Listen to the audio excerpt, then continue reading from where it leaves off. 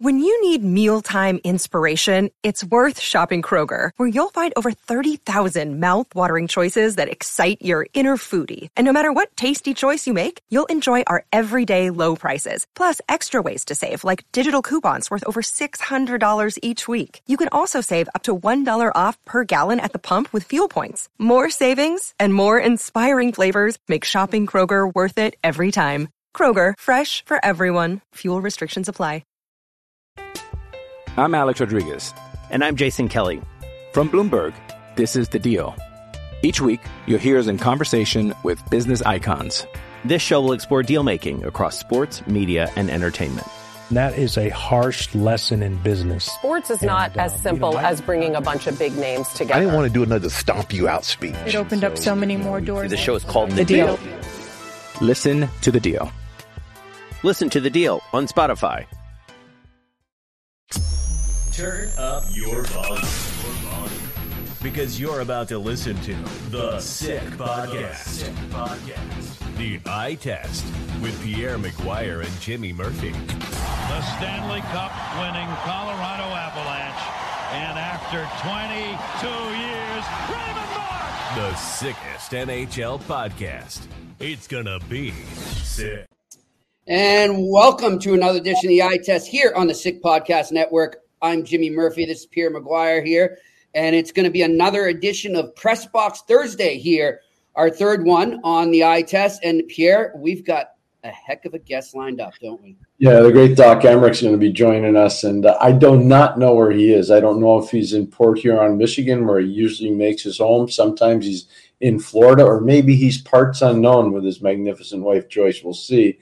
Where we'll find the doctor. But, yeah, amazing. You know, Jimmy, just to show you what kind of a gentleman the doc is, I texted him and said, would you mind coming on with Jimmy Murphy and I? And he said, what day? And I said, well, Thursday would be great. All right, done. Pretty much I'm going, not verbatim, but pretty close.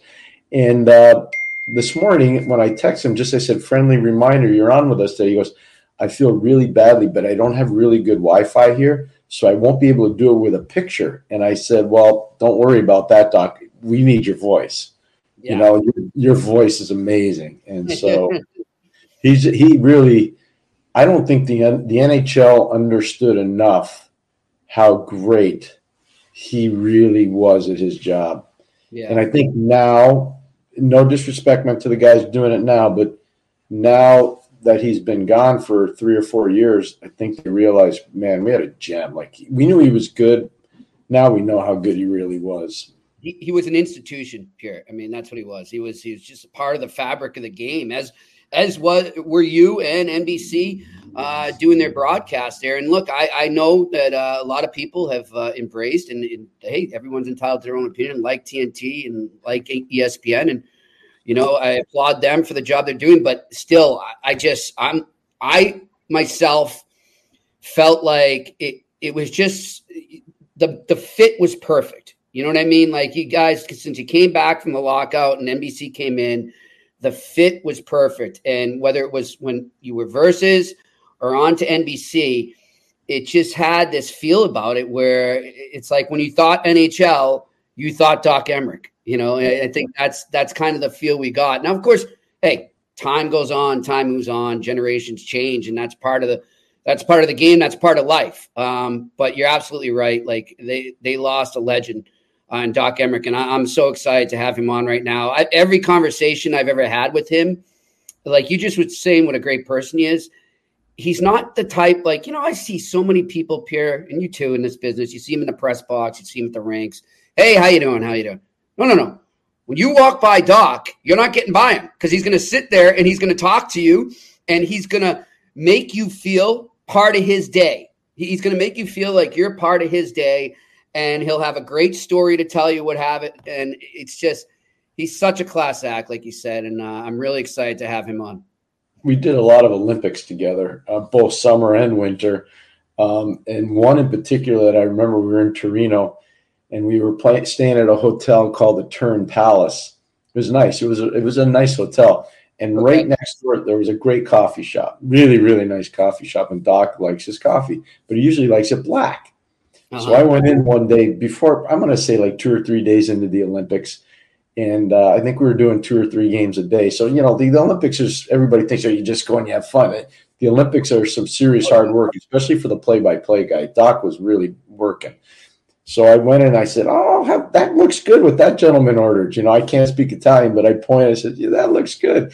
So I said, 2, one for me and one for my partner. I'm going to bring it to him. We're taking the bus to the rink. And I said, Doc, I got you this coffee. And he goes, and he saw it. It wasn't black. It had milk in it.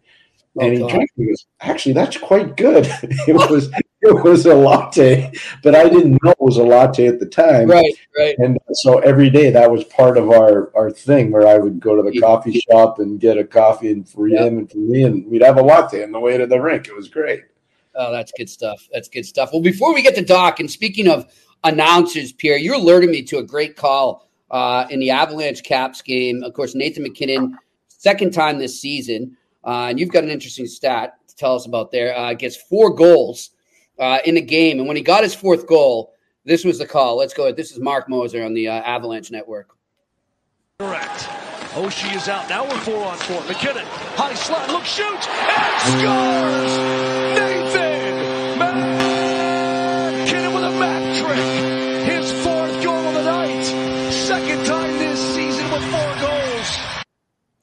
That's great. I thought Mark Moser's call was great. I'm watching that last night against the Washington Capitals. I'm going, he gets to see a lot of high-quality goals. That's just such a great offensive team. There was probably a better goal in the game. Cale Makar to start that game for Colorado with a shorthanded goal after an Ovechkin turnover. I mean, it was a spectacular goal, but it was just the way he said, the Mac trick. It was so natural. It was such a great call. And the stat that Jimmy's alluding to, Michel Goulet, who's been on our show before, and Nathan MacKinnon are the only 2 players in Quebec Nordique, Colorado Avalanche history to actually score twice in one season 4-goal games. So 2 Mac tricks for Goulet, 2 Mac tricks for obviously MacKinnon. But I think there's only one other player in the history of the league that's done it. And he was playing last night, Alexander Ovechkin. Wow. Yeah. And by the way, 2007, 2008, right in there. So it's not something where you score everybody's, some guys get hat tricks, some guys get multiple hat tricks in a season. But to do 4 goals twice in one season, it's pretty amazing. He's still got 30-something games left for MacKinnon in particular. He could do that again. Yeah. I mean, we talk every week. We talk about who's having great seasons, who could be up for the Hart. I mean, every week, he's the front runner. Still, it's been consistent to me that he's hands down the front runner. There's some great candidates out there, but what he's doing in Colorado is pretty unbelievable. And Pierre, like we said repeatedly as well, if they can figure out their goaltending, that's the team to beat in the playoffs. I know the Edmonton Oilers are on a heater for the ages right now. I get it, and they can make it 15 in a row tonight. I understand that. But when you look at if you add a goalie to that team versus if you add a goalie to Edmonton, I still see Colorado as being the more complete team and winning. And I see somebody here, Alex Evanowski, saying, that Edmonton and Colorado could meet up again in the Western Conference Final as they did in 2022. I would take Colorado at this point, depending on the goalie situations. If either team gets a goalie, I think it's a complete crapshoot. I think they're both loading up to try to get a goalie, honestly. And again, look at both teams are playing really well right now, and they deserve a lot of credit, both coaching staffs, both teams. There's a great quote from Jared Bednar, the coach of the Colorado Avalanche. I say this to people that are parents of hockey players or parents of would-be hockey players or just people that love the game. Go read Jared Bednar's quote about Nathan MacKinnon from last night's game, and he talks about it's not just the way he plays, it's the way he carries himself. And I'm paraphrasing, but it's about his intensity, how he makes the players around him better, how he's always pushing himself to go to another level.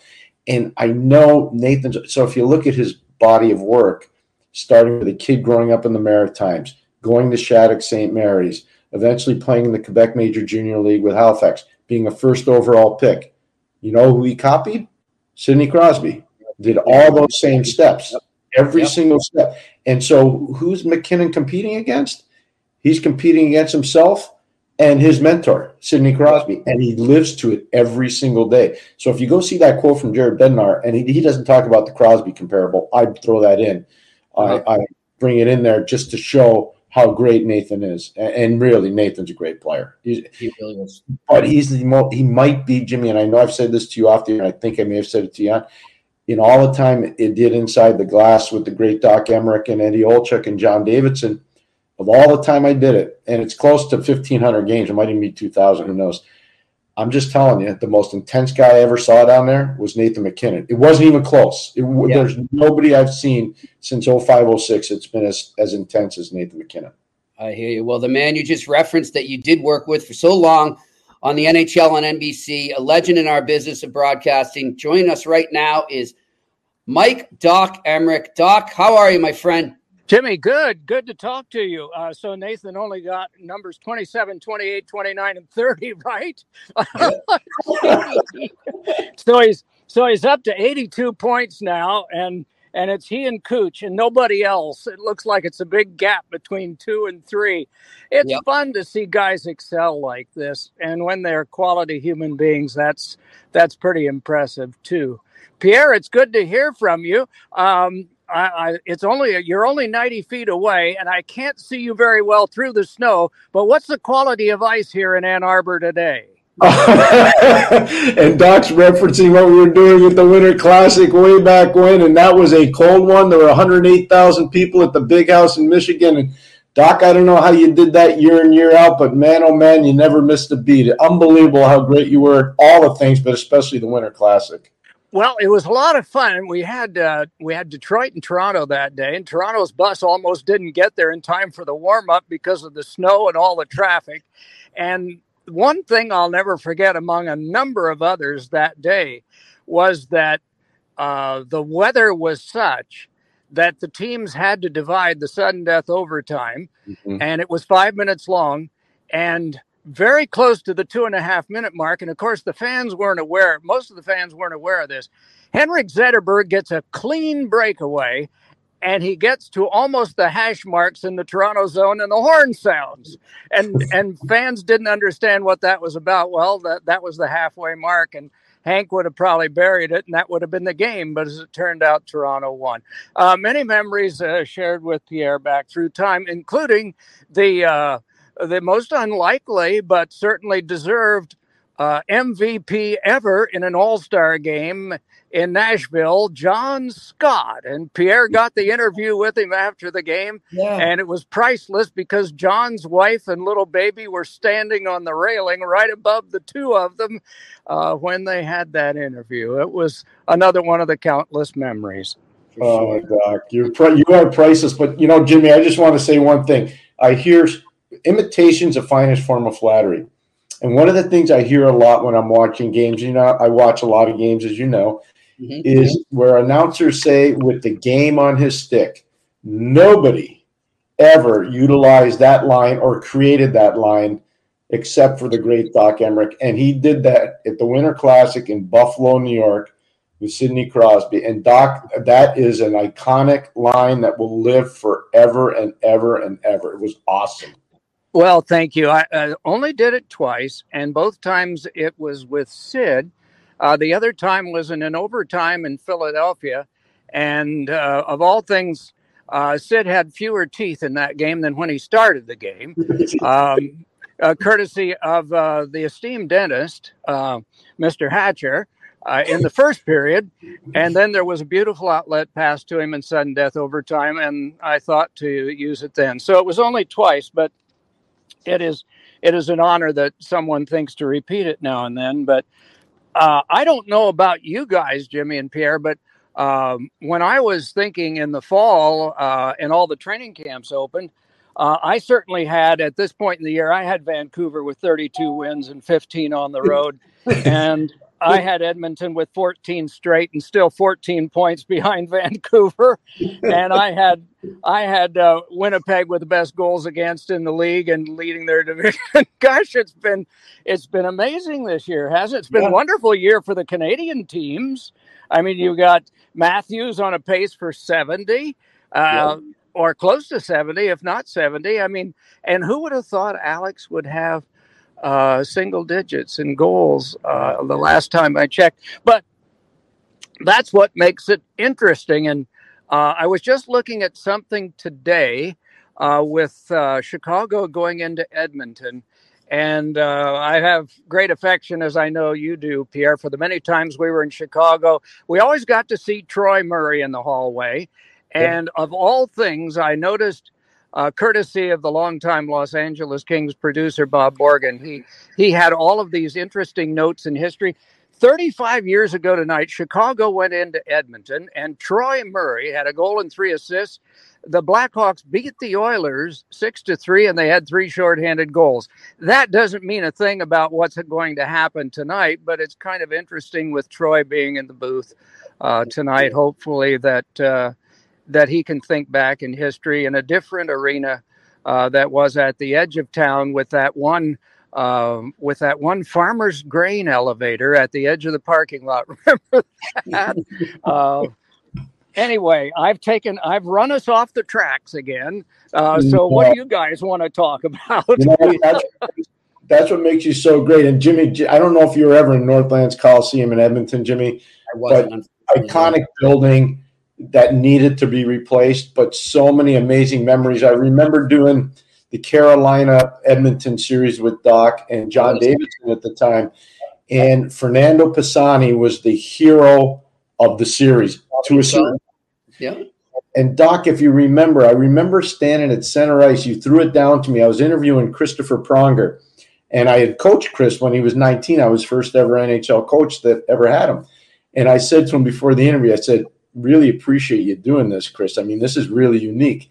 And he goes to me, if you and Doc and John are here, it means it's a big game. So I'm looking forward to doing the interview.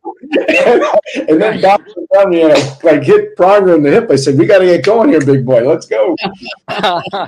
Was that the game in which he had the penalty shot? Don't remember that, Doc. He had one during that series right. For the Oilers, but I can't remember whether it was that game or not. But I remember Mr. Game 7 wound up getting an empty net goal at the end, and Carolina, oddly enough, on Andy Griffith's 80th birthday, of all things, a North Carolinian through and through, they won the Stanley Cup that night. And Charles Caton, who I know was a guest on your show, I had gotten in anticipation that they might win. I wouldn't have given it to him had they not, because he would have not felt like it. But I leaned over, and when Williams scored that goal, I threw Chuck Caton a cigar.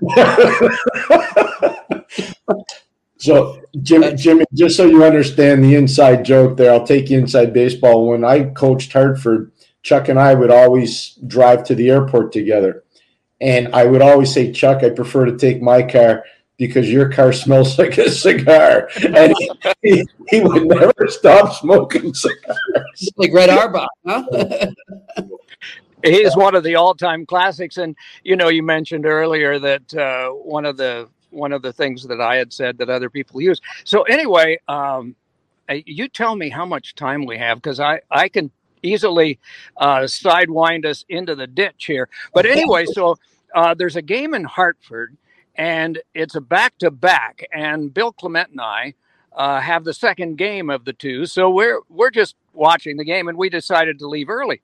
So outside the Hartford Civic Center, there's this hot dog cart. So we're outside getting a hot dog, and the game's not over yet, but the guy at the hot dog cart, he's got the game on. And Chuck's describing the game, and it's late in the game, and Hartford's behind by 1.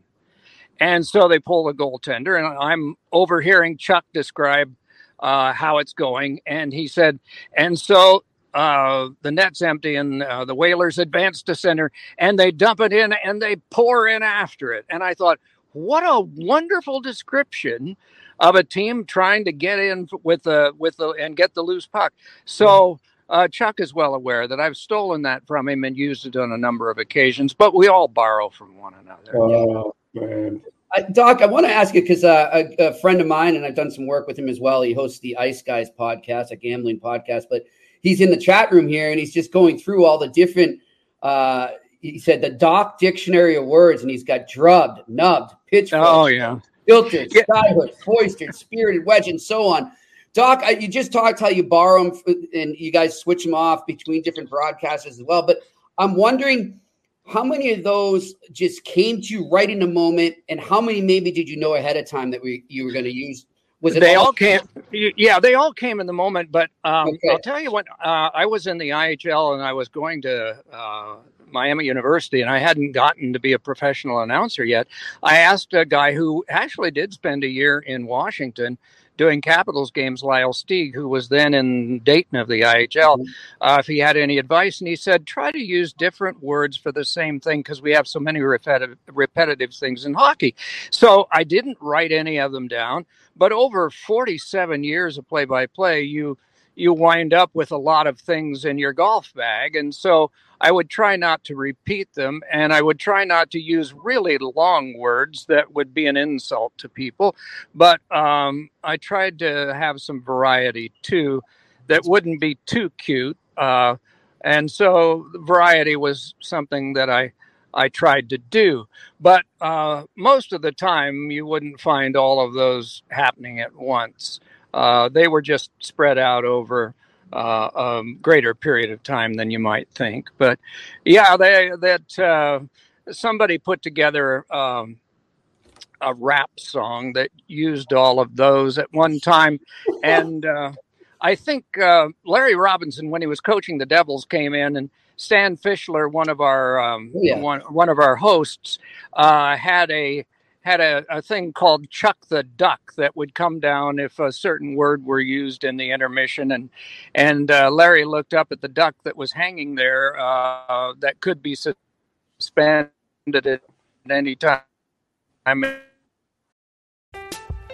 Alex Rodriguez. And I'm Jason Kelly. From Bloomberg, this is The Deal. Each week, you'll hear us in conversation with business icons. This show will explore deal-making across sports, media, and entertainment. That is a harsh lesson in business. Sports is not as simple as bringing a bunch of big names together. I didn't want to do another stomp you out speech. It opened up so many more doors. The show is called The Deal. Listen to The Deal. Listen to The Deal on Spotify. Another day is here, and you're ready for it. What to wear? Check. Breakfast, lunch, and dinner? Check. Planning for what's next and how to save for it? That's where Bank of America can help. For your financial to-dos, Bank of America has experts ready to help get you closer to your goals. Get started at one of our local financial centers or 24/7 in our mobile banking app.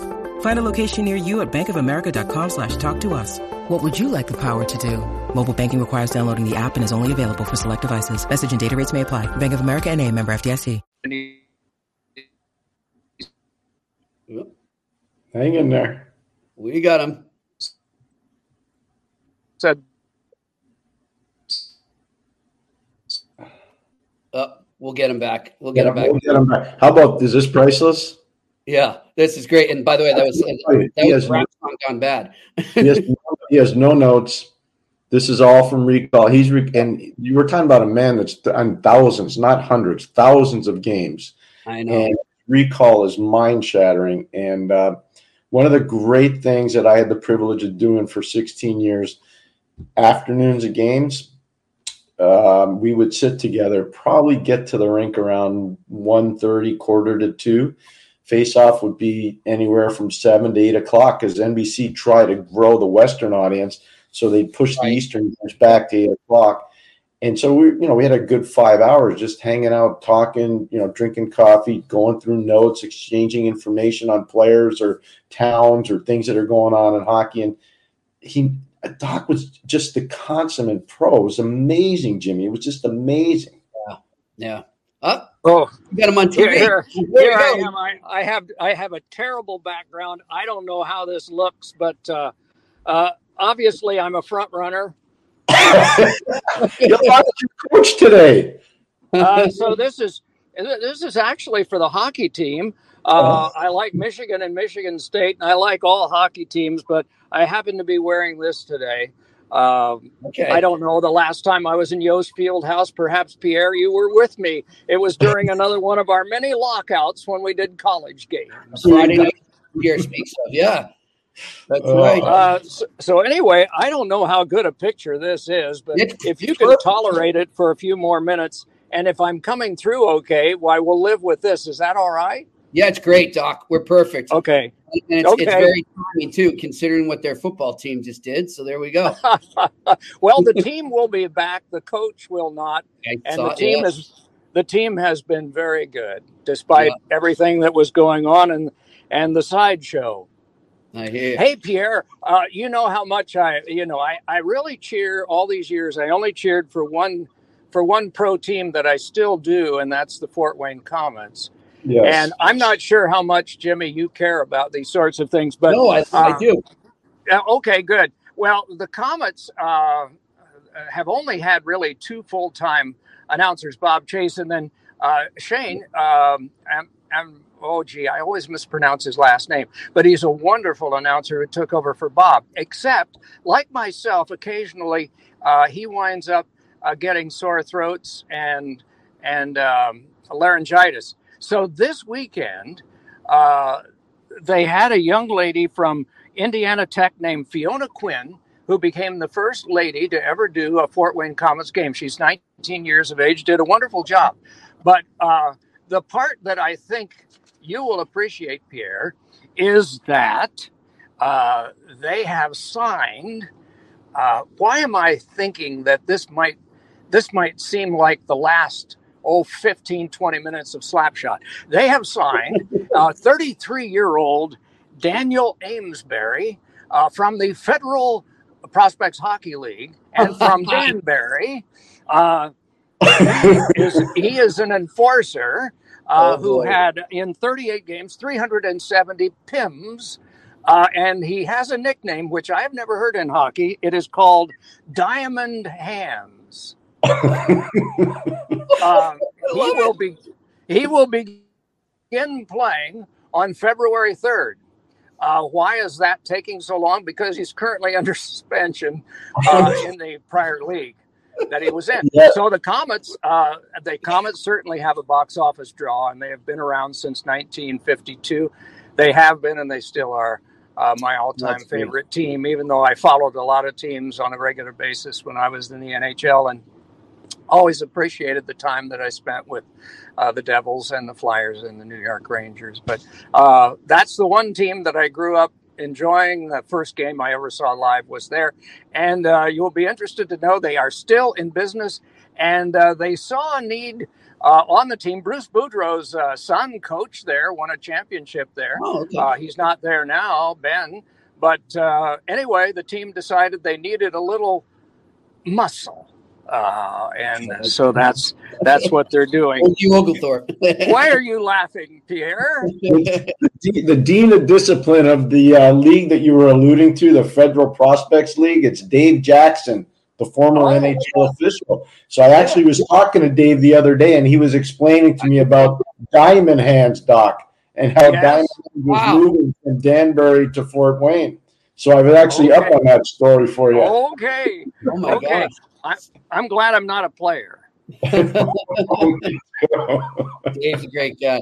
Doc, I want to ask you, it's not hockey, but I want to ask you about your passion for the Pittsburgh Pirates, because I know it's near and dear to your heart, and you're still a huge Pirates follower. So if you could just tell our viewers a bit about how that came about.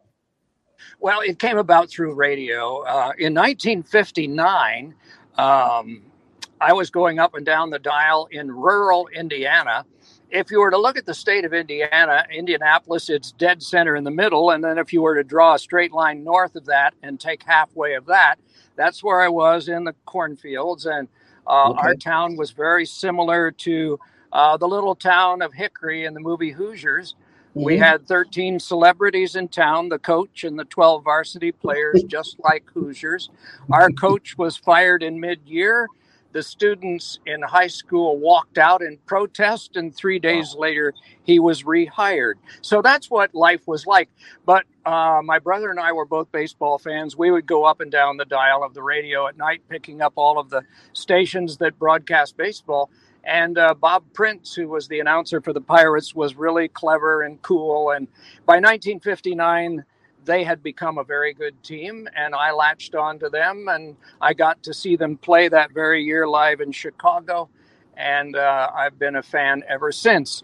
In case you're writing this down or someone runs up to you on the streets of Canada and asks, the equipment truck leaves Pittsburgh for Bradenton on February the 6th.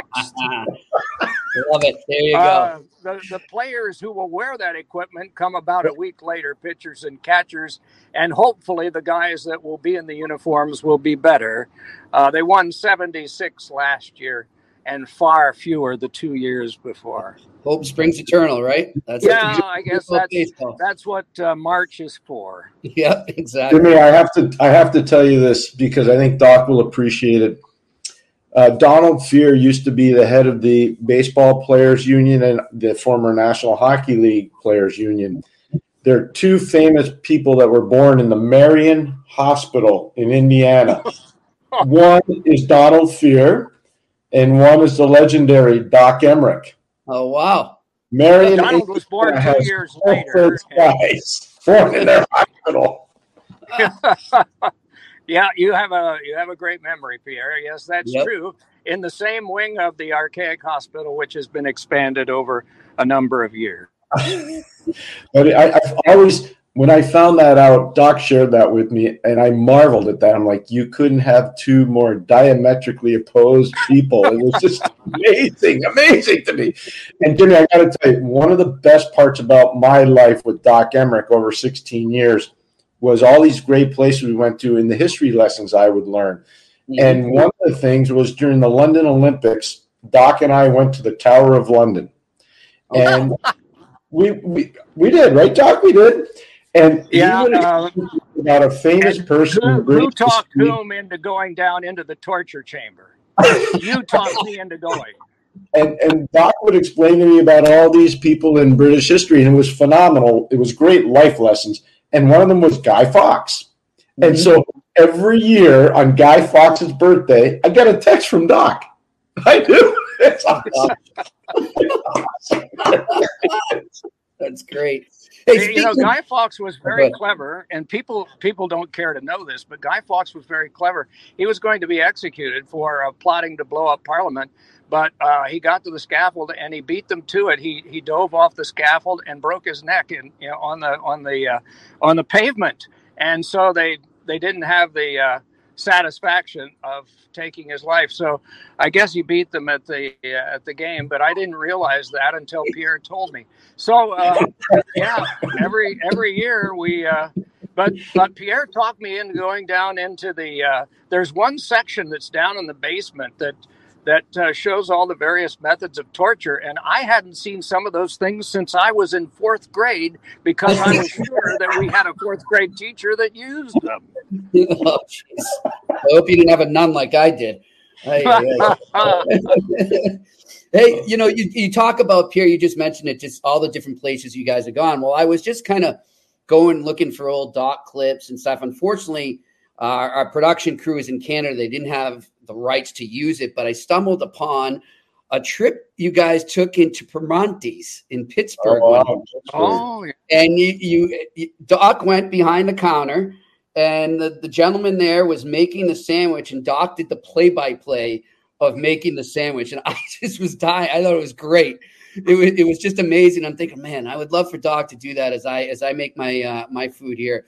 Best part of the day is Pierre and I went down there and we got to eat the sandwiches. Yeah, they are awesome. Spectacular. Yeah, wow, they're absolutely spectacular. But I imagine you guys have so many of those adventures, huh? Yeah, we did, and Pierre was part of. People sometimes ask because he did he said 1,500 games. I imagine it's at least that, but. He was part, even though he was not on the telecast, he was part. People asked me about if I had to pick one. I always sort it down to 10. If I had to pick one game that stood out in my memory, it was not for anything that I said, but Pierre was part of it, even though he wasn't on our telecast that day. It was the gold medal game in 2010 in Vancouver. And as I said, it wasn't anything that stood out that I said or that Eddie said. Pierre was on with Chris Cuthbert and the gang in Canada that day, but we had the rights to use post-game interviews that he had done on our show on NBC before we signed off. So anyway, this game was seen by more people in the United States than any other game since 1980 in the Olympics. And part of the reason had a lot to do with several things. One, it was just before the closing ceremony, so a lot of people that really didn't follow hockey in the U.S. had the television on. It was a Sunday afternoon in all time zones in the United States. Some of them were having Olympics parties, or they just were having groups over. And it was the U.S. against Canada. And the game, was close during the course of the game, so they stayed with it. And then it had the best things to offer that I felt hockey had. It was competitive. It not only had a lot of names that were familiar to people who had not really followed hockey, but they knew enough to know some familiar names. And then it had this element in hockey that is always thrilling in that you can't turn it off. Not only for the gravity of the game in that there were gold medals and silver medals were going to be given out after, but it was the last minute and the goaltender was pulled and the outcome was in doubt. And then Zach Parise scored. And then there was an intermission. And more people started letting other people know that the gold medal game was going to overtime. And then there was this magnificent conclusion in that Crosby scored on Ryan Miller, who had had a gallant performance. And afterward, I remember I didn't say much for a long period of time as they had handshakes, and our geniuses in the truck, probably just like Canada's, showed the elation of one team, the dejection of the other, the good sportsmanship of shaking hands. And then we got a chance to run Pierre's interviews with Ryan Miller, the losing goalie, and Sidney Crosby, the victorious goal scorer, and how both of them commented so much about how good it was to be in the Olympics, and they spoke well about not only being in the game, but everything else. And I came away from that day probably never being more proud to be around hockey and around hockey players than I'd ever been in my life. And that's probably why that game stands out more than any other game that I was involved in. And Pierre wasn't on the crew, but he was a part of the show. Yeah, and that was one of the clips I found that I wanted to use. Too bad, but hey, great minds think alike. Jimmy, you asked me a question once. What's the best game I was ever part of? And I told you the gold medal game in the 2010 Olympics. It was out of that. And the way Doc just described that is unbelievable. I've never heard a description like that. Yeah. And while it was the most watched game in U.S. TV history since 1980, in Canada, 26 million people watched that game. The population at that time of Canada was 33 million people. Good grief. Is that right? Wow. Jimmy, I got to tell you this great Doc Emrick memory. And it's in Vancouver again. We call Game 7 with Eddie of the Vancouver-Boston series. And Doc and I, when it's over and we're done, we get into a car service to catch the first flight out of Vancouver. And as we're going to the airport, people are throwing Molotov cocktails off the bridge because they're so upset. And Doc and I are sitting there going, we're going to get blown up. It was unbelievable. It really was. Yeah. We got to the airport, and Pierre was a member of this exclusive club, and he was able to get me in with him. And we watched on TV in shock. This episode is supported by FX's Clipped, the scandalous story of the 2014 Clippers owner's racist remarks captured on tape and heard around the world. The series charts the tape's impact on a dysfunctional basketball organization striving to win against their reputation as the most cursed team in the league. Starring Lawrence Fishburne, Jackie Weaver, Cleopatra Coleman, and Ed O'Neill. FX's Clipped, streaming June 4th, only on Hulu. As the TV cameras were covering what was going on downtown in Vancouver. And transition, I am so happy to see. And I wonder, you guys, if you have an opinion on how much credit Bruce gets for what the Canucks are doing this year. I always feel that Bruce doesn't get adequate credit sometimes for what he does, but I really felt that he had done an awful lot last year toward the wonderful showing that the Canucks are having this year, but maybe not. You guys are closer to it than I. Where I am right now, I don't have the NHL package, and not having to watch games that begin at 10:30, I don't see the Canucks as often as I should to comment. Well, I don't know. I think, he did. The players loved him. You know that. I mean, that wasn't an issue. So I think he deserves some credit as well. And as we've said many times, Pierre, Rick Tocchet. I mean, he has to be the Jack Adams Award front runner right now. Yeah, he's done a wonderful job too. That's for sure. Rick seems to make everything better once he comes in too, like he did before. But I remember I used to use the word hatcheted to describe his slap shot in Philadelphia because he would draw the stick way back over his shoulder like a golfer would, way back, and then follow through. And not everybody did that, but it was nice to know him at that time, and it's always nice to know him now. But Bruce might be coming back someday for another run at it. Hard to know. Well, I always found him. We're going to get Bruce on the eye test, Doc. I know we're going to get on. Good. Yeah. Jimmy, Ned Braden, one of your favorite players, Ned Braden, was 78 yesterday. Probably still, maybe Diamond Hands could give him a couple of lessons if he was up to it. Jimmy, in the 2014 Olympics in Sochi, Doc and I were two of the first people boots on the ground. We came over from New York on a chartered aircraft with some NBC officials. And it was, Doc, I think you would say probably the most arduous travel to an Olympic Games for us. Would you agree? Yeah, and I remember the first night we all got together and walked around on the grounds, and it was kind of lonesome out there in the wide open spaces with the arenas sort of standing around. And one other memory I have from that, and I think Pierre noticed it too, is there was very tight security.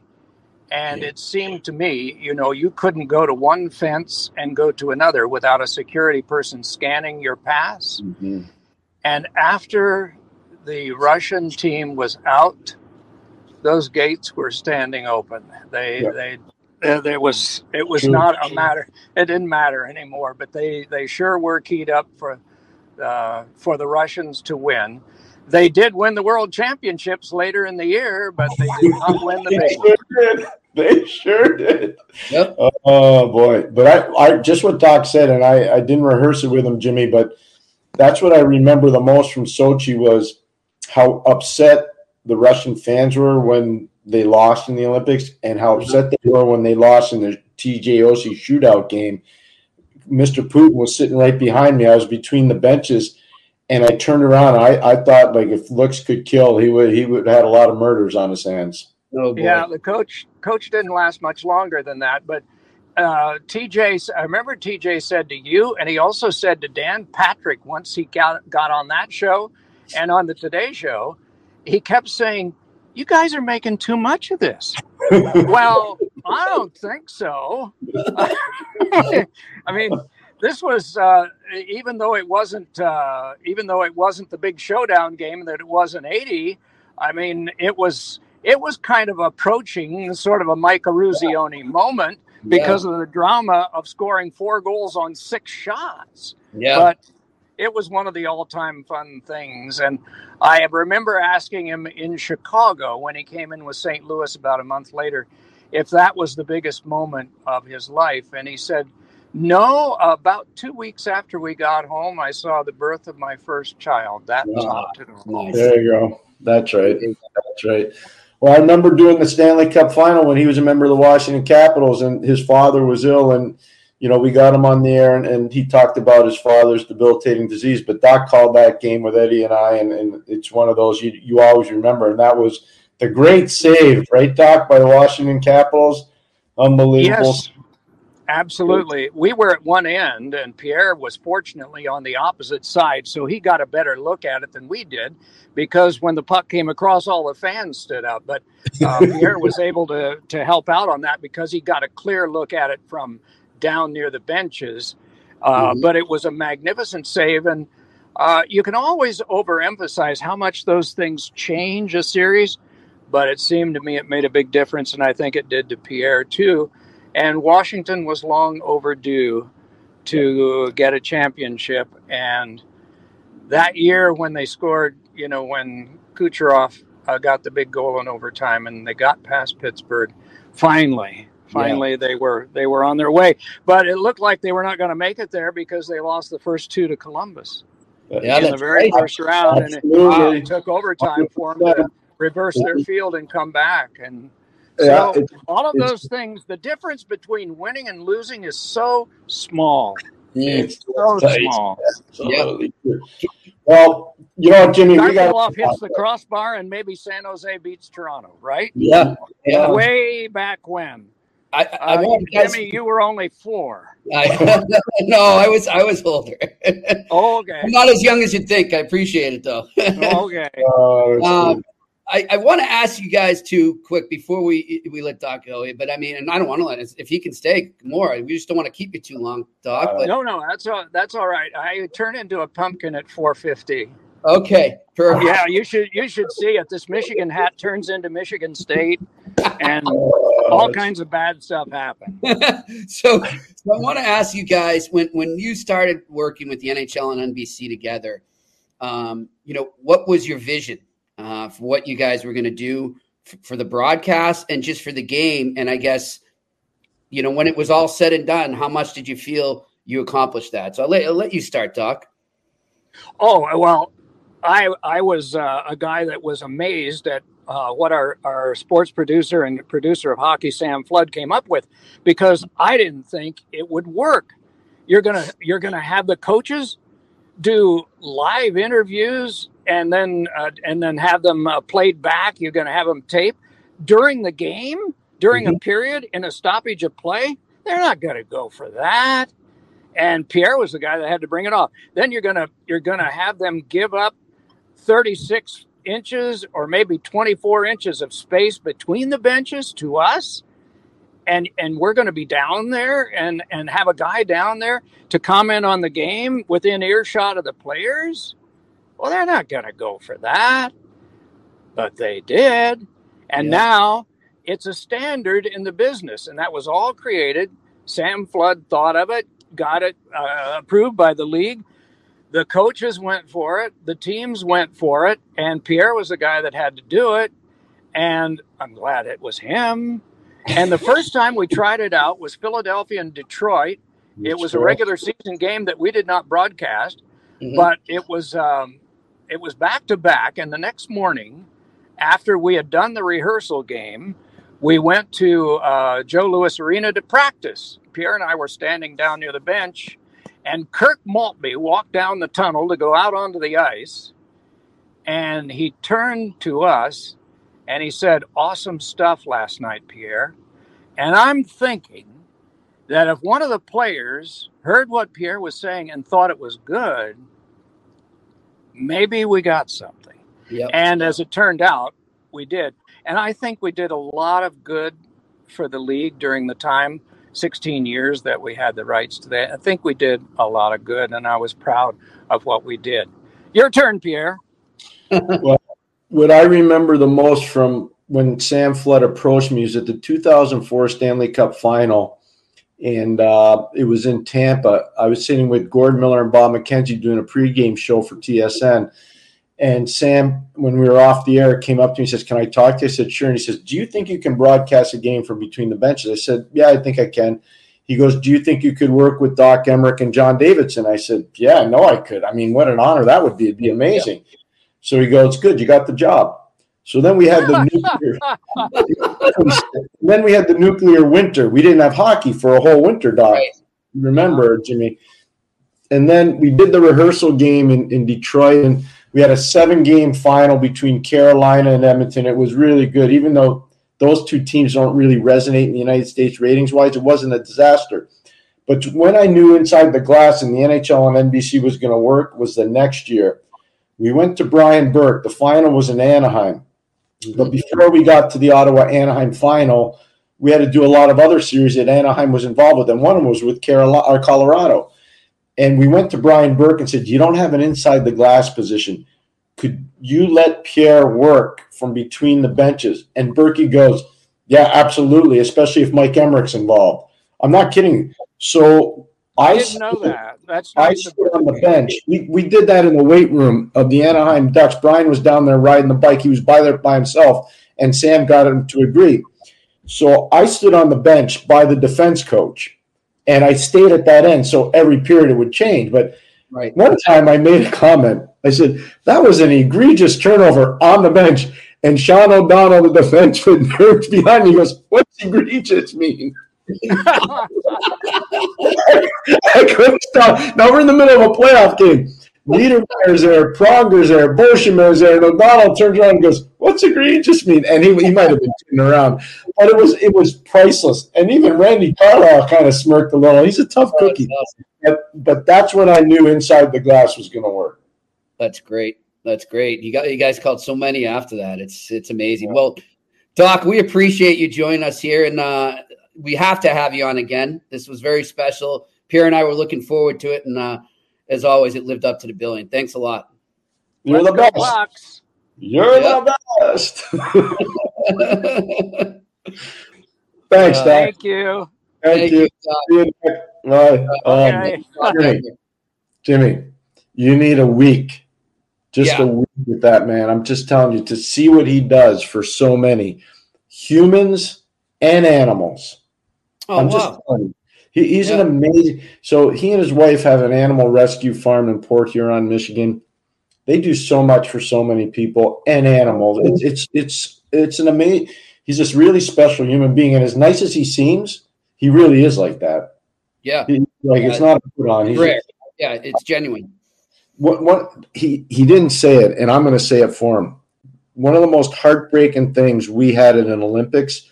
We were walking together. You know how we talked about we walked around in Sochi, the two of us, and there was nothing there. I'm telling you, it was dark, it was cold, it was lonely, it was tough. It was way different. All of a sudden, I heard gunshots, so I kind of grabbed Doc.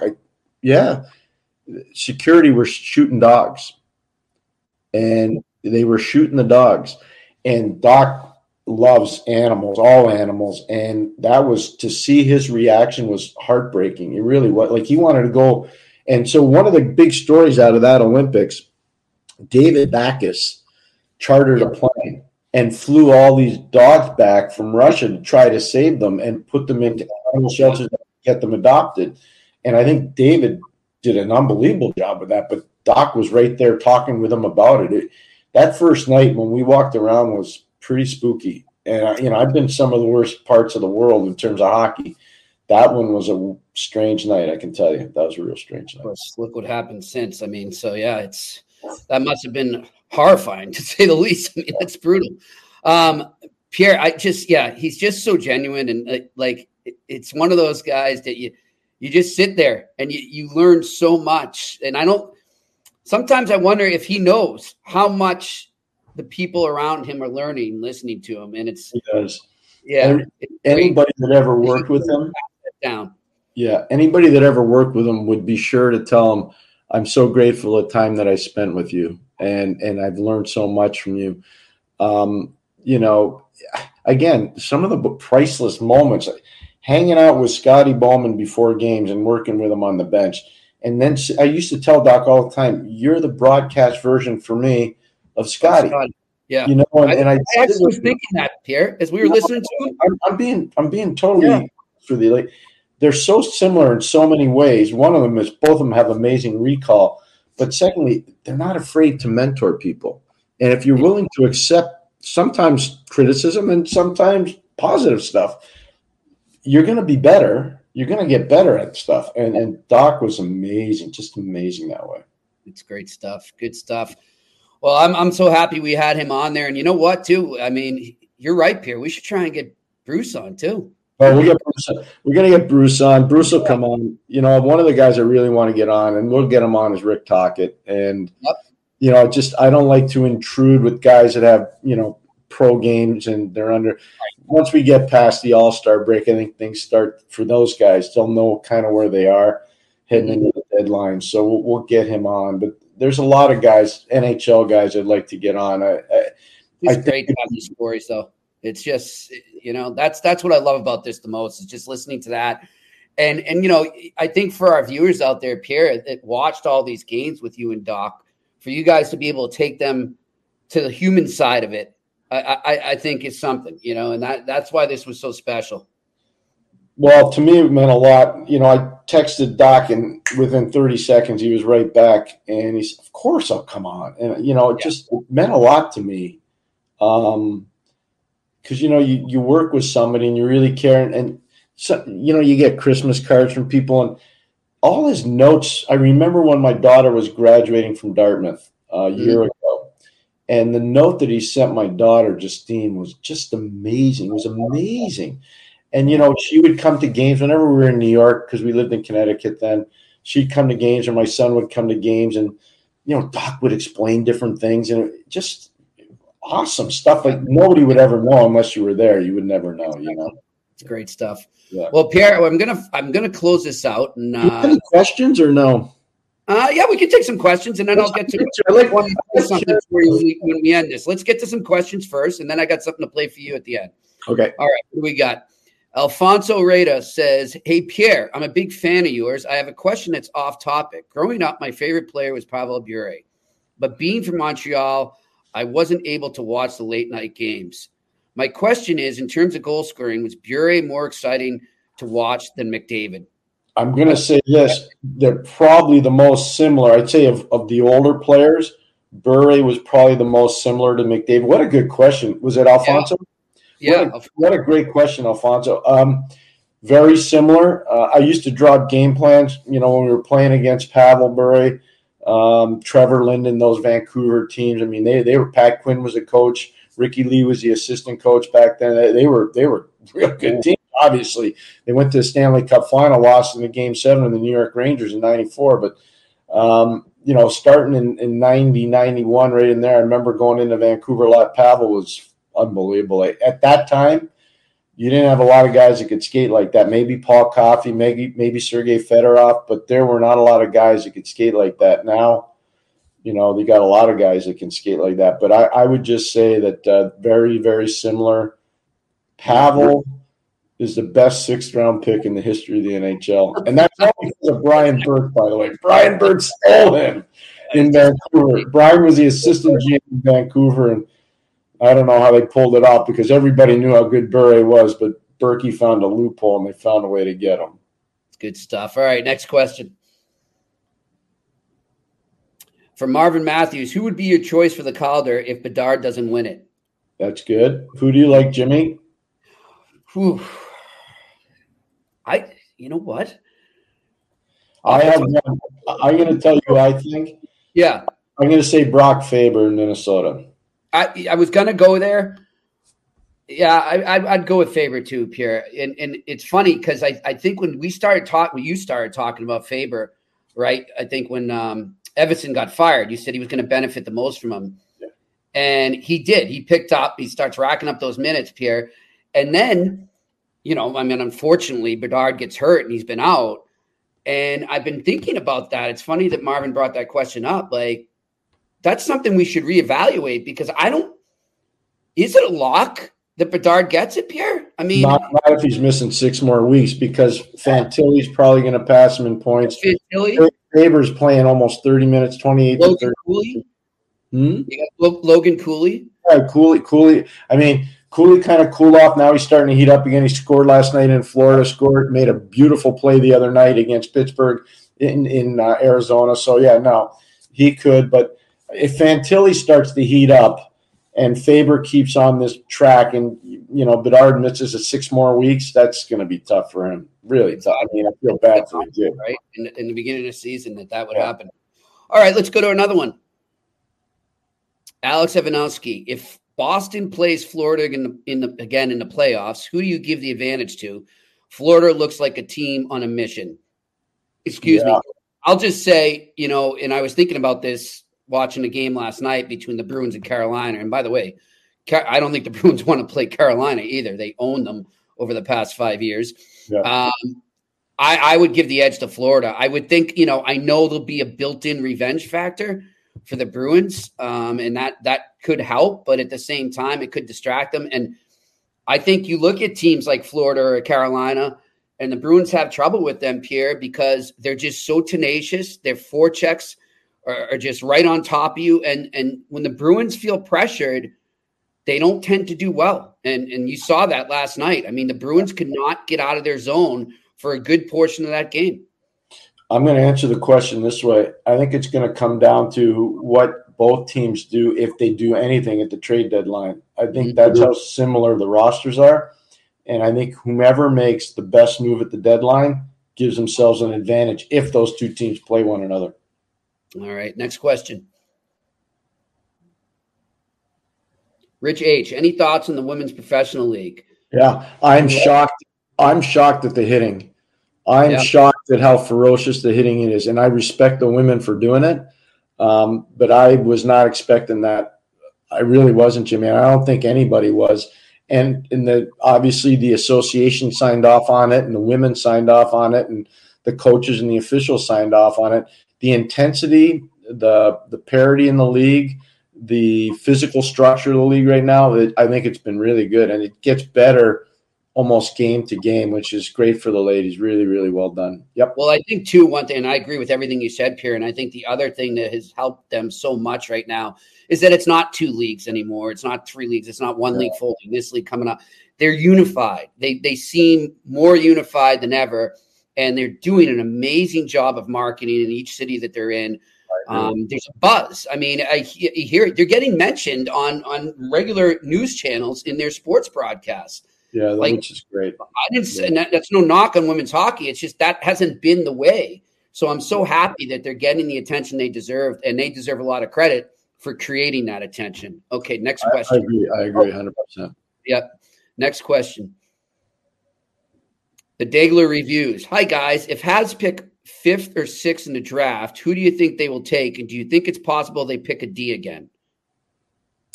I'm going to say if there's one player available who they would pick, Cole Yzerman. He slipped a little bit, and I think they're deep enough on defense. They need scoring, and Cole's kind of sliding. Look, if you like goal scoring, and I'm not talking about Cole Caulfield, I'm talking about Cole Yzerman. He's going to Boston University next year. He didn't play in the World Junior this year. He was underage. I'm going to say he's probably, at this point, he's probably coming in anywhere from 3 to 7 in the draft. He could slide back, he could slide up. If you were to ask me in the first quarter who would have gone second in the draft, I would have said Yzerman would have gone second in the draft. He's got raw talent for sure. Yeah, he's a serious talent, but right now teams are concerned that he's a one-dimensional guy and all he does is score. Well, in order to win, you got to score. No, I'm just telling you. I went to a pro school game yesterday, Jimmy, and I saw a bunch of scouts who I really respect. They're really good, hardworking, industrious guys. They were in Boston last night. They're in Minnesota. They're in Minnesota tonight, and they'll be in Detroit tomorrow. And that's how these guys live, And we were talking about different players, and one of the guys we talked about was Yzerman, and I'm saying he's coming anywhere from 3 to 6 based on the intel I have. But if he's there, I think Montreal will take him. Okay, there we go. And you know what? That's something I want to talk about too. I want to get on the Habs maybe. Tomorrow's an on-campus Friday, but early next week I want to discuss the Habs because I think they're really interesting as we head towards this deadline. All right, next question. Randy Workman, who is a coach of the year? Well, I think Pierre and I are unanimous on that. Rick Tocchet right now. Now that could change. They could go into a swoon. I don't think they will. But I would say, Rick, if you were to ask me right now, the best coaching staff in the NHL, not just the head coach, the whole staff, I would tell you the Vancouver Canucks. Yep. And I know all the coaches in the league, and I respect them all. Like, I've walked in their shoes a million times. I think they're the best staff right now in the league. Yep, I agree. All right, next question. Alex Ovanowski, where did this narrative that goaltending doesn't matter come from? That's the real question. Oh, my gosh. Alex, it wasn't me, but it was a lot of my colleagues. I apologize for us as a whole in the media. It's just pathetic. I'm going to take you back to a time when Chris Osgood won the Cup for the Detroit Red Wings, okay? I'm just being totally frank. I had somebody come up to me and say, well, there's the proof that you don't need a great goalie to win. I said, did you ever see Chris Osgood play? I watched him play in Medicine Hat. I watched him play in Adirondack for the Adirondack Red Wings. I mean, I watched him play in a lot of games. He's a really good goalie. Like, I don't know how people formulate. I once had a writer say to me, and I'm not going to say it because I don't want to embarrass the writer. The writer actually said to me when Andy Murray got hired in L.A., said to me, I can't believe our team hired a high school coach because he had been coaching at Shattuck St. Mary's. They had no idea of the years he had spent coaching in Europe. They had no idea of the years he had spent coaching Canadian University. No idea that he had coached in a Stanley Cup final, not only in Philadelphia, but in Minnesota as well. No clue. Yeah. But yet that was I can't believe we hired a high school coach. Yet they had no idea. Yeah. I know. Pierre, one thing, and with that, that'll be it for questions. I apologize. We're up against it, guys, but save him. We'll get more in tomorrow a little after we have Coach Ted Donato from Harvard. We're looking forward to it on campus Friday. I was talking with a coach today. He's excited to come on. So no hard questions for him from you. Let me do the hard questions. But I want to just say, in terms of narrative, that's one thing that bugs me, Pierre. And, I think that's one thing you've taught me ever since I've known you, was to do research, to know before you go out there and you form a narrative or an opinion, be able to back it up. Don't just throw it out there. And I think, unfortunately, in the age of social media and of, just shock jock radio, it's become too accepted that people can just throw things out there and then it just blows up and it goes and even after numerous times when it's proven wrong, people still go with it. And that to me is what's so frustrating, but it's just, unfortunately, that's the way things are right now. I said, Pierre, and I was adamant about this. I did not want the Bruins to bring back Tyler Bertuzzi. I just didn't think it was a fit. I didn't ask for too much. And I didn't think he was as good as the numbers said. If you watched his game closely in that series against Florida, he was a turnover machine. He wasn't playing a 200-foot game. And I just didn't think, in reality, I think he was almost a mirage. He wasn't really fitting into that system. And I got hammered for it. And, now crickets. And how's he doing in Toronto? So it's a sad reality of our business where these narratives get thrown out there and they just become fact to so many people, Pierre. It's tough to swallow sometimes. This was an amazing show. Doc Emrick was spectacular. I mean, if only they could be like him. That's what we need. Man, that was how about how quickly he referenced Chuck Caton? That was great. And then he listened to it. Yeah, he'd heard him on our show. Charlie's unbelievable, Chuck Caton. And I cannot believe. I'm just saying this. I'm throwing it out there. Chuck doesn't need a job. He's fine. I can't believe nobody has called up Chuck Caton and said, we want you to broadcast games for us. Mm-hmm. I'm just telling you. I thought he's not retired, Pierre? No, he wants to. I mean, he can work, but I don't know. Something happened there. Anyways, the long story short is somebody should be picking the phone up and saying, you want to work? Dude, we got a job for you. It'd be great. He'd be great. Oh, he's so good. He is a legend. Again, you spend time in a foxhole with somebody, you get to find out what their true colors are pretty quick. And I had some amazing, amazing trips with that guy, Chuck Caton. And just like with Doc Emrick, just like with Scotty Bowman. And you got to defer to those people because they're legends in the business, and you learn so much from them. You really do. Well, to close it out, Pierre, I want to play this for you and for Doc if he's still listening, because I thought you see a lot of goodbyes in TV, movies, what have you, or, goodbye speeches at the end of careers. And I found when I was scrolling through for some Doc clips, I found this clip, and it was Doc's final calling off. It was final signing off for NBC. So we're going to close the show with this. Thanks to Doc Emrick for joining us. Thank you to you, Pierre, for setting that up. Thanks to our production crew, and thank you to all our viewers there in the chat room. We appreciate it. Another edition of the Eye Test on the Sick Podcast Network. Enjoy this Sign off by Doc Emrick. Year. We have shown you 16 of these, and 16 teams clustered together for one last picture. Teams, exhausted but victorious. Teams. Perhaps in your own life you have been on a team of people for some time, and then seen it come to an end. If so, you will understand how it is with us as we close our time with the NHL on NBC. One of God's greatest gifts is that of memory. We got to have that hip jumping on One of him. mankind's greatest gifts is video. As we have watched this last video with you and now carry away our own memories, we are sad for ourselves, but grateful for your loyalty to this wonderful sport. And also grateful as we say to you for this final time, thank you. Thank you for watching the Stanley Cup playoffs on NBC.